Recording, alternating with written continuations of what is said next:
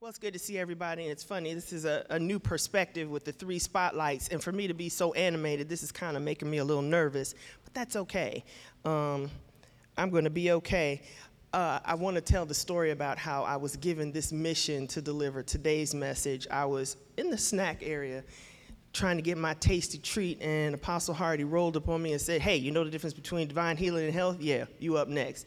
And he threw his hood on, and he was ghost. He was sways on me. I felt like it was Mission Impossible, And I didn't really hear from him for a couple of weeks, but he allows me time to study and get myself together, and he knows that he's always available. He's available. I know he's available if I have any questions or concerns, and so I'm excited to share what I believe the Lord has put on my heart for you today, and I would like to begin with a prayer.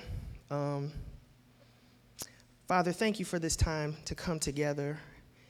Thank you for these merry few who have traveled near and far to hear a word from you. They have come to hear from you, Father, and not me. And I have studied to show myself approved, but empty me out and rearrange to the extent that you need to, and bring to my remembrance those things that are necessary. And so we thank you for the word that is going to come forth. In your Son, Jesus' name, we pray. Now, I want to lay down a few ground rules before I get started.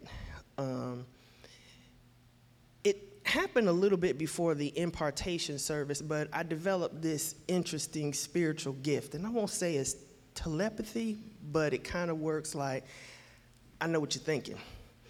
I know where your head's at. So what I want to do is, let's get through the lesson. Keep your thoughts to yourself, because I can tell. I can hear your thoughts. They're coming at me. So just hold up, and let's get through the whole argument before you raise the questions in your spirit. Amen?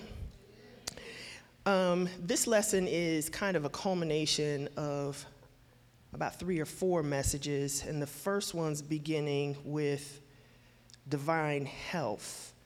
And just briefly, that was a message series of messages that opened our mind to the fact and reality that the Father does not want his children sick, and that he has different mechanisms by which he will impart health to his children.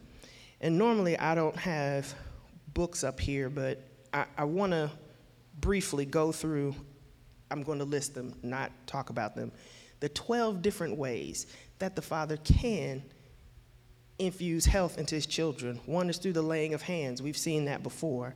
One is through deliverance. That's a process, sometimes through prayer and intercessors, where people can facilitate healing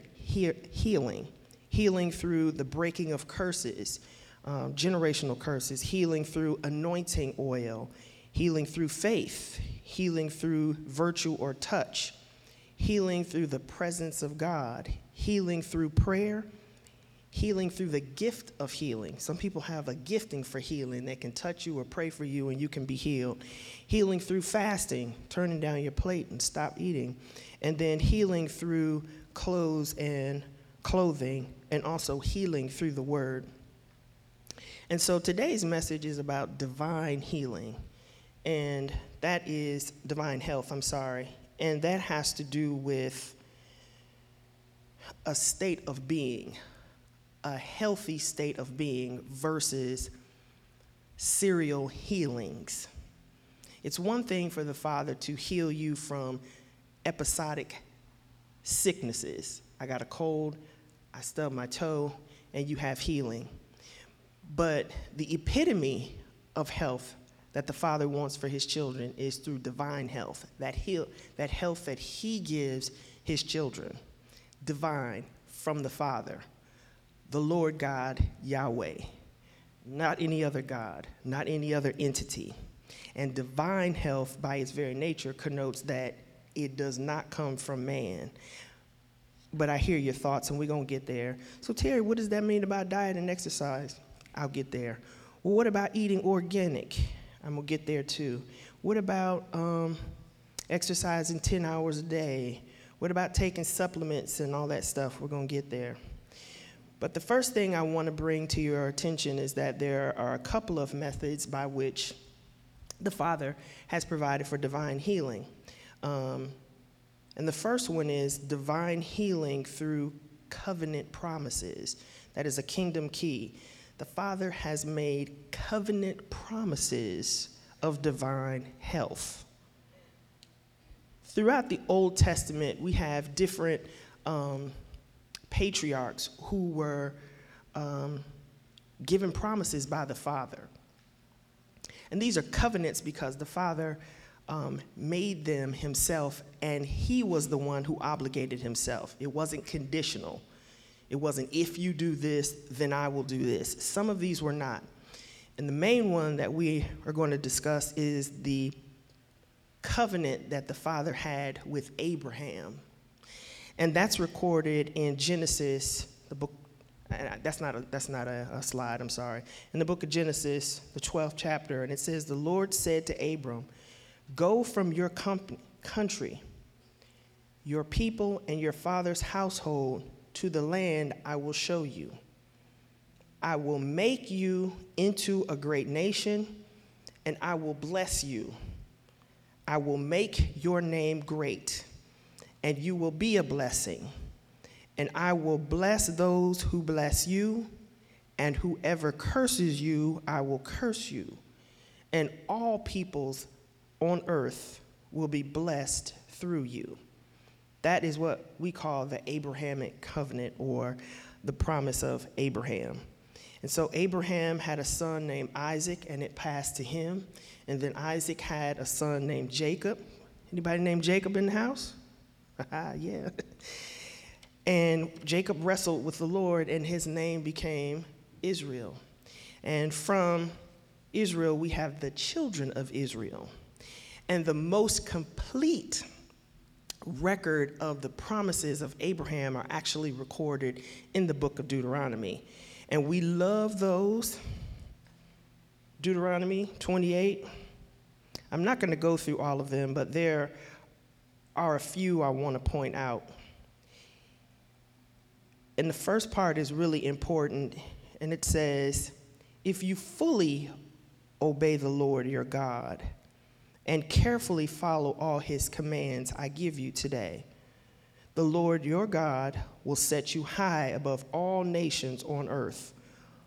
All these blessings will come on you and accompany you if you obey the Lord your God. And then he jumps down and he says, the fruit of your womb will be blessed, and the crops of your land and your young of your livestock, the calves of your herds and the lambs of your flocks. And that passage is important because there's a part of me that likes to find the exact wording, like where does this say that? If I don't see it there, then it doesn't mean, then it doesn't stand for that proposition. But the fruit of your womb are children. And if he's saying the fruit of your womb will be blessed, that means that you have children that are healthy and that you are able to conceive. No Viagra, no nothing. You are able to conceive, and that means a woman's womb is able to produce eggs. It's virility, it's life. It connotes blessing, not sick. So that's the covenant right there, that Abraham, then it came to the children of Israel, and the Lord said, look, I'm going to bless you. And the interesting thing about a promise and covenant from the Father is that it is irrevocable. Irrevocable. But the problem is some people are like, well, I don't know why it don't work in my life. I'm going to just tell you, because you're doing something wrong. Doesn't mean he's wrong. It means you're not following the formula, the algorithm that he has in place. But we're going to get to that. And so all of these blessings, he will bless you coming and going. He will bless the works of your hands. Your barns and everything will be full. He will establish you as a holy people. All of those blessings. You have to have divine health to even walk in all of that.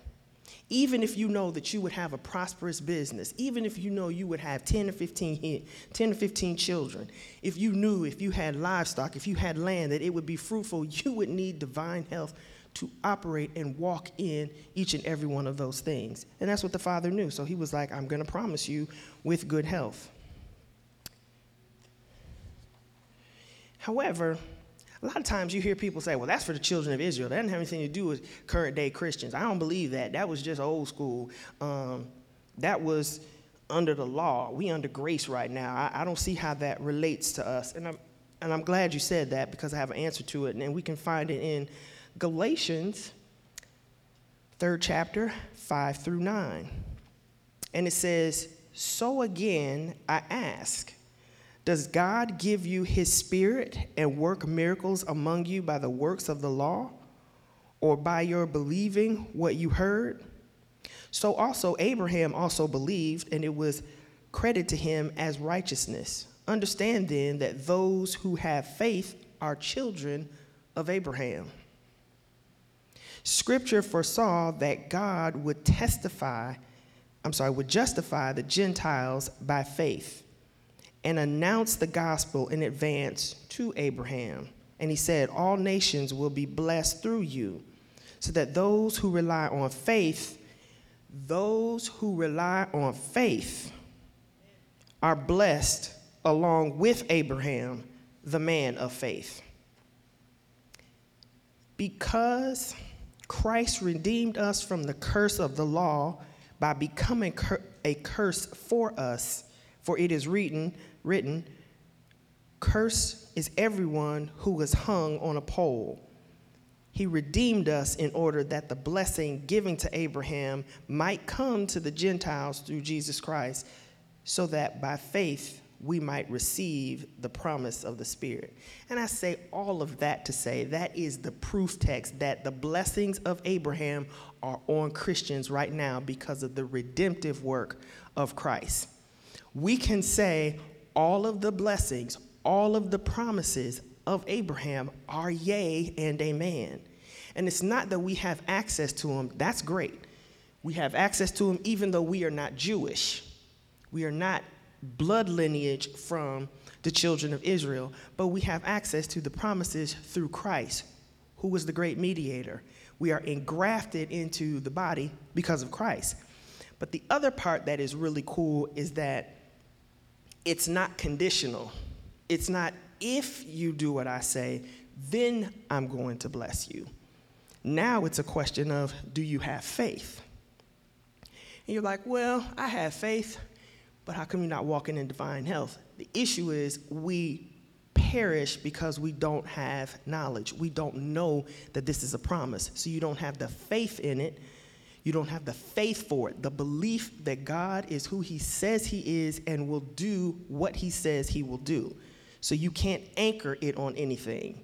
And that's why diet and exercise is not the key to divine health. But I'm going to get to that. It comes from the Father. The other kingdom key with regard to divine health comes through the Word of God. The Word. And because the Word is not just, and when I say the Word, I'm talking about the Bible, and just because the Word is so powerful, it is why your flesh will not in and of itself want to crave the Word. That's not you. In other words, that's not your higher self. That's not your spiritual self. That is your flesh. I'm too tired. I don't want to read it. I don't understand it. Those thee and thous, I don't know. My grandmama said you go crazy if you read the Word. So all sorts of reasons why people don't read the Word. You have to discipline yourself for it. But I don't want to get ahead of myself, but there's also attacks when you're trying to read the Word. The enemy does not want you to know the Word. Eve was tricked and deceived because she didn't know the Word. Or she didn't believe it. The enemy knows. Trust the devil knows the Word. In the spirit realm, he knows you. He knew your grandmama. He can go back 50 and 60 generations. He knows the Word, and he knows how to trip you up with it. But if you're not studying it, you don't know. So you can't say in that moment of crisis, during that time of testing, it is written, because you don't know. But you have to know the Word. And David says that you have to possess your soul. That's a desire. Your soul means, your soul, meaning your will, your desires, and your mind, you have to take control of that and decide, I want to study the word. And with the help of the Holy Spirit, you will be able to. But you have to decide that, because there are things working against you getting the word of God, because the word is not just flat. It's alive. It's an incorruptible seed. Anybody ever planted anything? Incorruptible. It's going to sprout up. And nothing wrong with the seed. Now, sometimes the soil isn't good, but the seed is not a problem. So in Proverbs 4:20 and 24, this point is made very poignant. It says, "My son, pay attention to what I say. Listen to me. Turn your ear to my words. Do not let them out of your sight. Keep them within your heart." Some translations say, "Attend to my word. For they are the life to those who find them, and health to one's whole body." Words are life to one's whole body. Above all, guard your heart, for everything you do flows from it. Flows from your heart that is nourished by the word that you have attended to. We're going to go back over that. Keep your mouth free of perversity. Keep corrupt talk from your lips. So, I know we got a lot of Bible scholars in here, and everybody's like, well, I read the word. I know the word. I can go back and forth. I've been to Bible school. I know the word. This is not about knowing the word. It's not about knowing the scriptures. This is not about showing off. This is attend to the word. That means meditate on it. You got to know it, but then you meditate on it, and then you become fully persuaded when it's in your heart. And when you speak it, it's not just blab it and grab it. It has to be in your heart, because if it's not in your heart, it's not authentic. You have to spend time with it. It has to germinate. There are things that you will study, and even when you study, instantaneously, it may not take root, because the word is very powerful. It is alive. And so you can't always sit down and read a whole chapter. You won't retain it all. Sometimes you have to break it down into small parts on a particular subject. So if we're talking about healing, this may not be the time to be going through the scriptures that talk about the birth of Christ. Stay focused. Talk about healing, deal with the healing scriptures. And then we have John 6:63. It says, "The Spirit alone gives eternal life. Human effort accomplishes nothing. And the very words I have spoken to you are spirit and life." Spirit and life. The word is not just generic, so people who talk all the time and talk a lot, got to be careful about the words that aren't anchored in the word. Talking about what I saw on TikTok and Twitter. That's not what the word says. Hebrews 4:12, "For the word of God is alive and powerful." Y'all get my point, right? So we're talking about healing, words, and the word, and then how to engage your eyes, ears, and your heart. Mark 4:23 and 24 says, "Anyone with ears to hear should listen and understand." Then he added, "Pay close attention to what you hear. The closer you listen, the more understanding you will be given, and you will receive even more." And that's important when you're talking about divine health, because what works for one person may not work for another. That's why I tend not to like fad diets. I don't like keto because it causes my hair to fall out. Some people like it, you can lose weight. I made up in my mind, I'm not going to give up whole food groups. So you have to be careful about the words that you listen to. Is it consistent with the word? The word says, test it. The word says, study it. The word says, ask the Holy Spirit for direction. So you have to be careful with any type of word that you hear, but specifically from the word of God.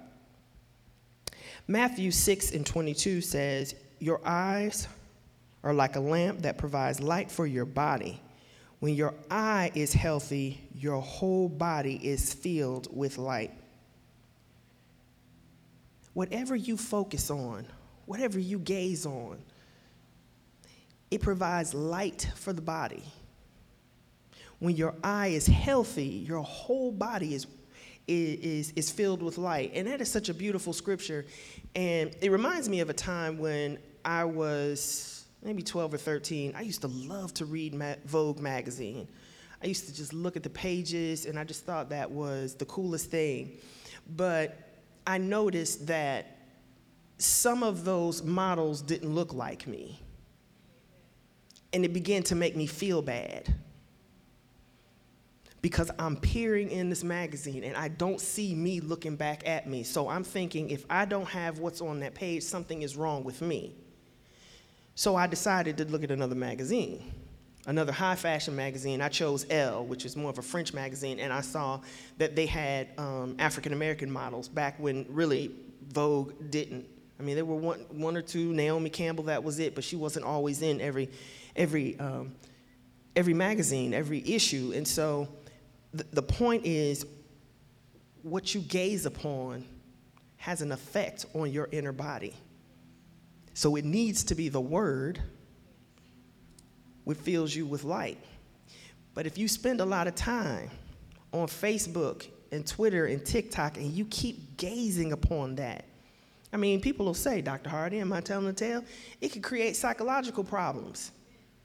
People done found one room in their house that ain't got no rats and roaches running around, and they done pulled the curtains over, and they done shot this video, and you all in a slump because you don't have the same thing going on. People lie. People don't have the same agenda.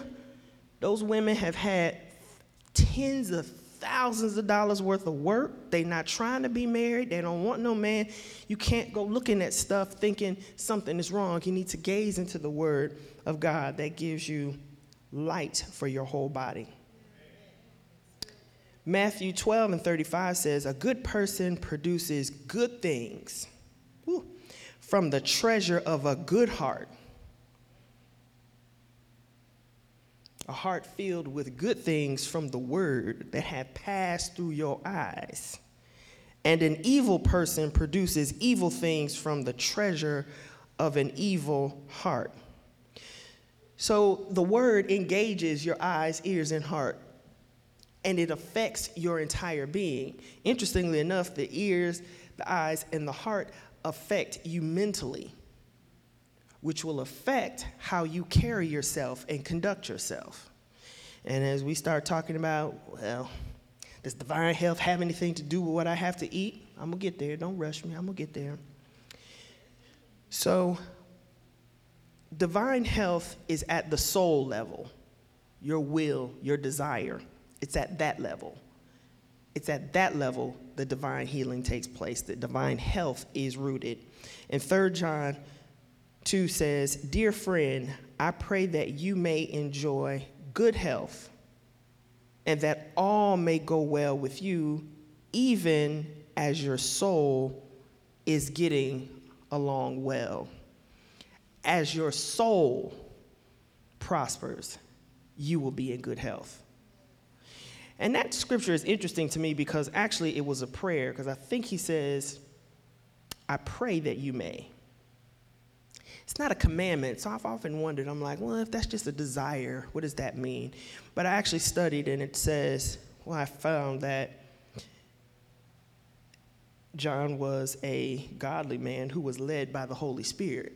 So that utterance was inspired by the Holy Spirit, and it's consistent with God's word of divine health. So it's more than just a wish. He's saying it's possible as your soul prospers, as the internal working of the word takes place at the soul level, the manifestation has to be in your mortal flesh. We've read that scripture, but if you are not walking in divine health, the question is, did you know that divine health was more than just a wish? That it is anchored in a covenant promise, that it is anchored in you spending time and attending to the word on health, attending to that. Because the word says, The Father attends to his word. It does not go forth and come back void. And trust me, I've tried to make a liar of the Father. You said you was going to do this and you didn't do it. And he let me have my tantrum, and boy, he would come through. And it wasn't always at the time I wanted it.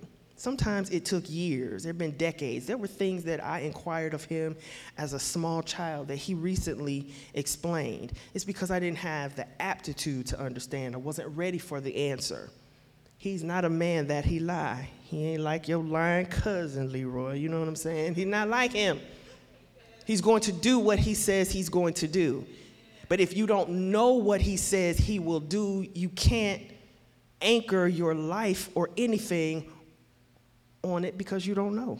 And that's how you perish, because you don't know his word. Now it's time. It's time. I know y'all were like, all right, Terry, what about diet and exercise? Okay. We're going to get to the external factors. Y'all ready for this? I can't tell. Y'all ready? All right. I think this note says right here, it's not about what you eat, right? You see that? Oh, Terry, but what if you can I eat fatback chicken and collard greens? What does it say? It says 1 Timothy 4:4, for everything God created is good, and nothing is to be rejected if it is received with thanksgiving. Does that mean now, laters? Does it mean Skittles? Does it mean blood sausage? Oh, y'all don't want to play, y'all. Fatback chicken and collard greens is everything. Now, this is the catch. Now, this is where Apostle Hardy and I like to spar. I think it's funny because he's not a big proponent of dairy products. And I say, well, maybe you can't have none, but I'm going to have some, But it was bookended with, yes, you are authorized, but is it expedient for you? In other words, does it cause you to stumble? If you eat ice cream and you're supposed to be on that prayer call at 4:30 and you bent over because you had ice cream, guess what? That may not be for you to eat. Doesn't mean it's unauthorized. It just means it's not expedient for you to do it. It becomes a weight for what you're trying to do. Does that mean I can't eat Cheetos? It doesn't mean that. Does it mean I can't eat coconut cake? It doesn't mean that. But when it gets to a point where you can't back off of it, when you get the word from our prayer warrior, Manushka, look, we're going to be praying from 3 a.m. to 8. Can you back off of that coconut cake like on a dime? And if you can't, I got another word for it, but I won't say it. The word is addiction, and you need to let it go. If you can't come back off of coffee, if you just got to have this, you need to deal with that, and we're going to talk about that. But you are authorized to eat whatever. And people want to, well, in the Old Testament it says you couldn't. It says for everything. So let's talk about the word thanksgiving. I don't have time to get into that all right now, but something happens when you give thanks. And just briefly, the story of the 10 lepers who came to Christ and asked that he heal them. And he healed them, and they all ran off. But only one, came and said thank you. And he said, what happened to the other ones? I don't know what the response was. He said, well, I'm going to make you whole. That leper only asked to be healed from leprosy. He didn't ask to be healed from whatever mental issue he had, from cancer, from financial ruin. He only asked the Savior for one thing, but he ended up getting all of that. Whole meaning whole, his entire person. So when you give thanks for something, something happens. It's not just bowing your head and saying thank you.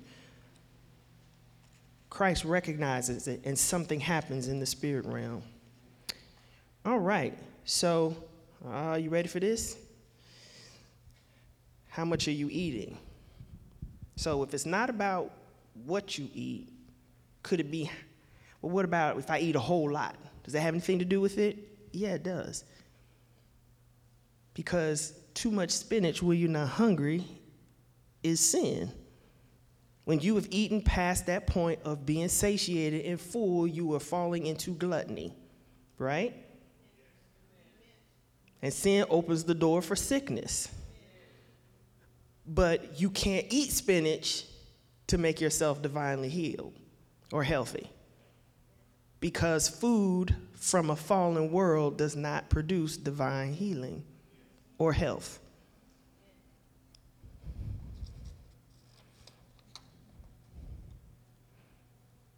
Now we get into the exercise part. Good shape versus divine health. 1 Timothy 4:8 says, "For physical training is of some value, but godliness has value for all things, holding promise for both the present life and the life to come." You can't diet and exercise yourself to divine health. I've read some translations where it says, "profiteth you little."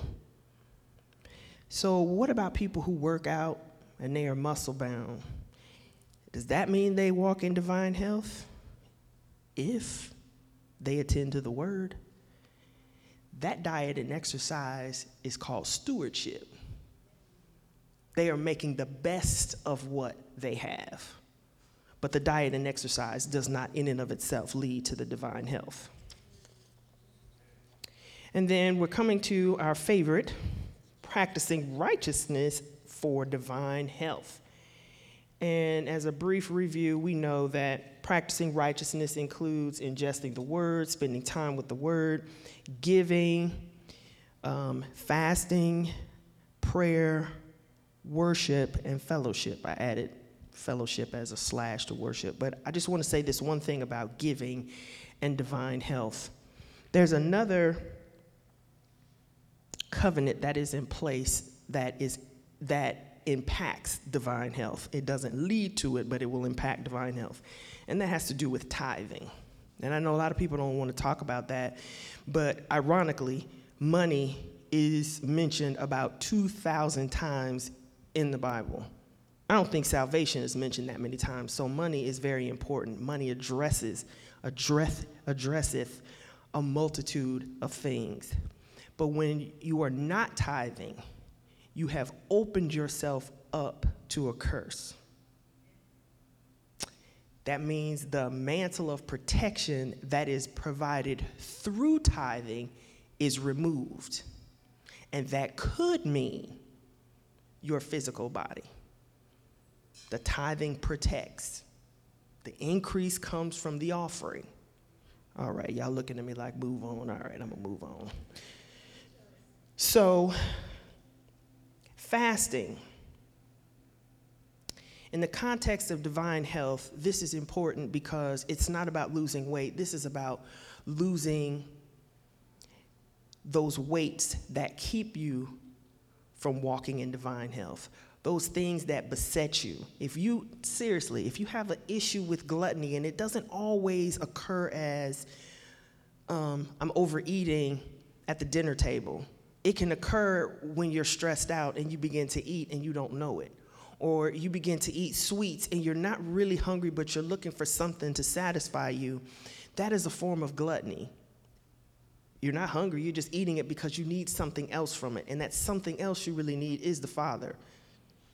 And that is why you start to fast and pray, because you don't owe your flesh anything. And you start dealing with those issues. You come off of a fast for a long period of time, it's very difficult to overeat because your body is like, I don't think, okay, well, we're going to eat today. Your body will do what you tell it to do. You could almost tell your body, I'm going to get up every day at 4 o'clock, go to sleep, and you'll wake up at 4 o'clock. Have you ever started drinking a lot of water, and then one day you decide not to drink water, and then you got a sore throat? Your body will do what you tell it, but it needs to come from your spirit, which speaks to your soul, and then to your physical body. You tell your body what you want it to do. In the Old Testament, Ezekiel was asked, will these dry bones live? And he was like, Lord, I don't know. And sometimes people don't speak to their body. But see, it's not just blabbing and grabbing. I say, get up. But if you don't know that it's not anchored in God's word, when I say to these dry bones, I'm getting up every day and I'm going to work out, and when your body pushes back on you, the God in you speaks to your body through your mouth. Oh, y'all are acting like I don't know what I'm talking about. I mean, it's God in you. It's the Holy Spirit in you. Christ is in you. You've just had communion. So when your body is like, that's not the enemy. That's not Satan. That's your flesh. And sometimes the only way you can crucify the flesh is through fasting. I know some men that can count how many days of the year they ate. I don't miss no meals on purpose. That means they are not moved by no stomach ache, no tasted cake, no delight videos. They're not moved by that. Plus, they're not watching that.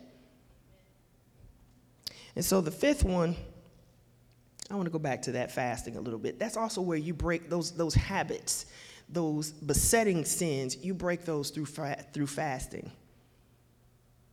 And those things that keep you from dieting, exercising, as a result of knowing that divine health is available to you, comes through the breaking of your connection with fleshy things through fasting. And then, of course, prayer. Prayer. And not just English, prayer in the Spirit, Spirit-led prayer. Because a lot of times you don't know what you need to pray about, and that's why you need the Holy Spirit to intercede for you. David asked the Lord, I don't understand why there's economic downturn in the land. And the Lord said unto him, it is because there has been the shedding of innocent blood. And what that means is there's not always a direct connection. The spiritual root of a thing is not always known. And that's why you need to ask the Father, what is this? But the reason why you pray in the Spirit or in tongues is because you don't want the enemy to know. He don't do nothing but ear hustle. I heard she want a man that's light-skinned with green eyes, and then lo and behold, you've been praying and fasting, and all of a sudden, somebody with green eyes and light skin come by, and you think that's him, and you throwing yourself out. No, that's the enemy. Sometimes that's the enemy, because he heard what you were praying. Even in the natural, when you're at war, you don't have loud broadcasts of what plans the United States Army is going to do when it invades someplace. It's secret.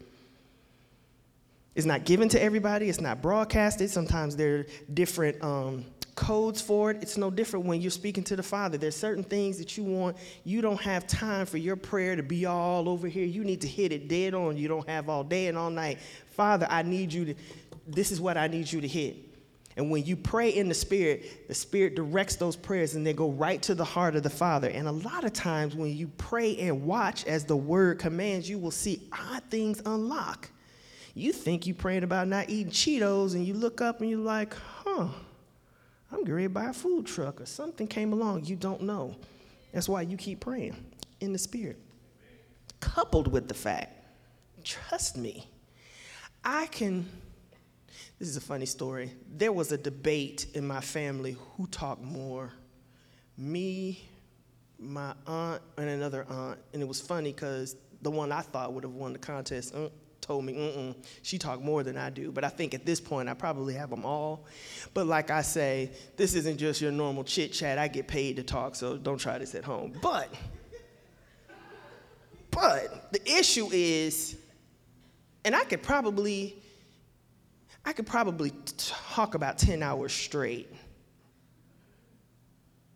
but there would come a point when I wouldn't have anything else to say.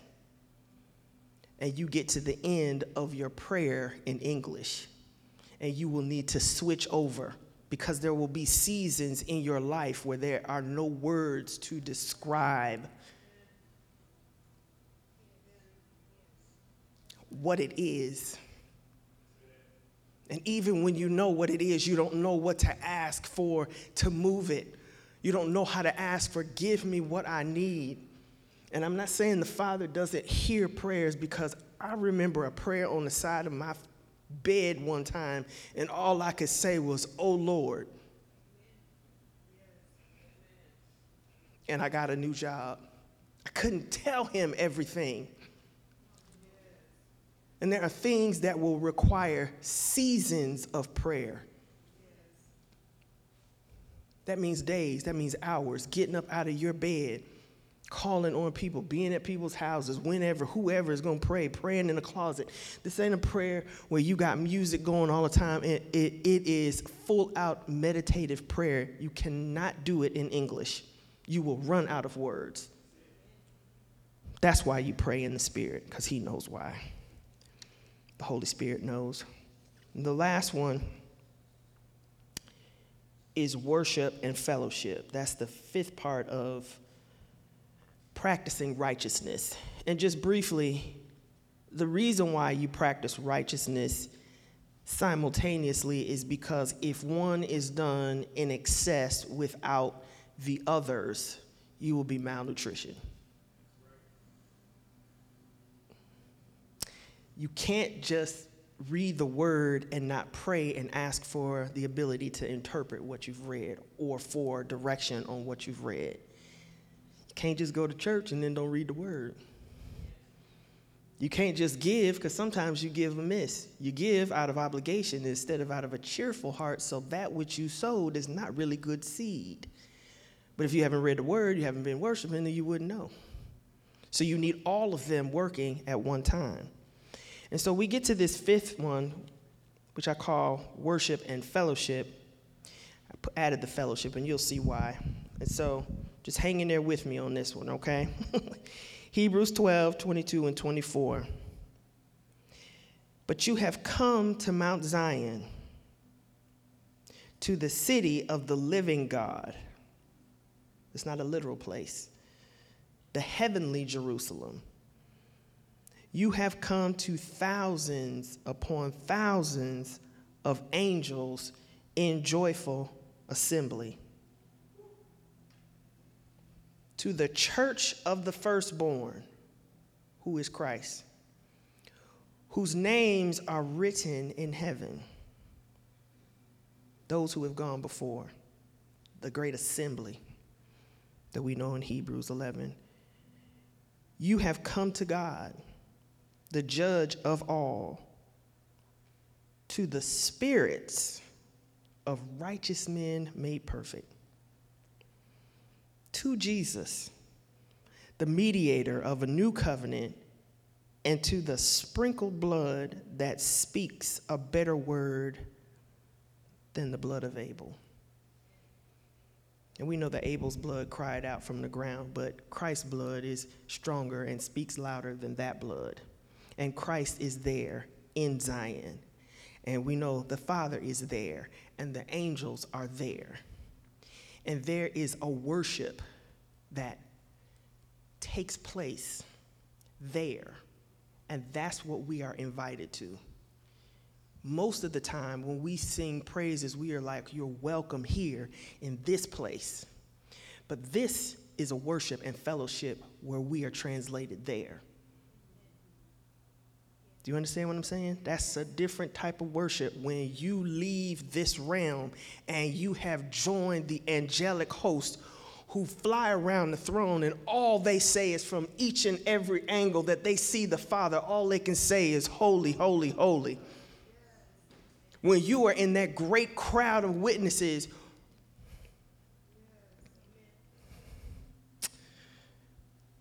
to the spirits of the righteous made perfect. Now, there's debate as to what that means. Does that mean those who are already there? But it says to the spirits of the righteous made perfect. So, who in here is righteous? Come on. Every hand ought to be up. You made righteous because of Christ's blood. So it says to the spirits of the righteous made perfect. So that means somehow in our spirit we are there. Okay, y'all looking at me. I got a low-level example for you. Y'all ready for this one? Y'all not gonna be mad? How many of y'all ever smelled an onion? Have you ever smelled anybody who's been eating onions? You smell somebody cooking onions. You could be upstairs and smell cut onions. Who's cutting them onions, right? You could be close and somebody is cooking fresh onions and cutting them and your eyes start to water, right? How many of y'all eat smothered chicken and smothered cabbage and all that kind of stuff? It's seasoned with an onion, is that correct? So it's no different than being in the presence of the Lord. You can't be in his presence and that not get on you. You can't put onion in a pot and don't get onion smell, right?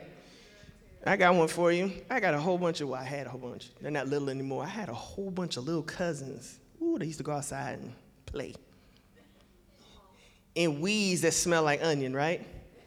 Mm-hmm. We used to call that wild onion funk. Y'all know what I'm talking about. Come on. Whoa, y'all smell horrible. So can you imagine what it's like to be in that type of worship and that glory not get on you and make a difference in your mortal flesh? That's what this scripture is saying. And I know because I found some infallible proof in another scripture. It's called Psalm 84:7. They go from strength to each appears before God in Zion. Every time you go before the Father in that type of worship, you go from strength to strength. But you can't do that at home. That says fellowship. But Terry, I'm not forsaken. I just don't want to come. Okay, well, let me see if you can get there. But I'm moving on. I'm not looking at anybody, and this is my favorite one. Ooh, Obadiah. But on Mount Zion will be deliverance. It will be holy, and Jacob will possess his inheritance, the inheritance of divine health, all on Mount Zion. So that's the importance of fellowship and worshiping together. And then finally, we just took communion, but that's the other element that has to do with God infusing his divine being into ours through communion. How Christ allowed himself to be sacrificed. Communion is not about the life of Christ, but his death. We do it until he comes into our circumstances, until he shows up in our finances, until he shows up in our bodies. That is how the Father, through Christ's broken body, the wafer is not a wafer. It becomes his body. And it's a miracle because we're not supposed to eat flesh. And listen, the first people who saw that were like, I'm out. He talking about eating flesh and blood and I'm out. But he says, this is the broken body. This is my broken body. He didn't say this is the bread that represents my broken body. This is my broken body. So somehow it's a miracle. And it would have to be because he doesn't want us eating flesh. Plus, we don't do that anymore. They had already sacrificed all those animals. You know how many animals every day that had to be sacrificed? They don't do it that way anymore. Through that, we have the bread and the blood. And through the blood, we have another covenant. The blessings are yea and amen through Christ's atonement. That's how we get to the blessings being available to us because of Christ's blood. And so at this moment, I've concluded. And I would like to seal this message with prayer.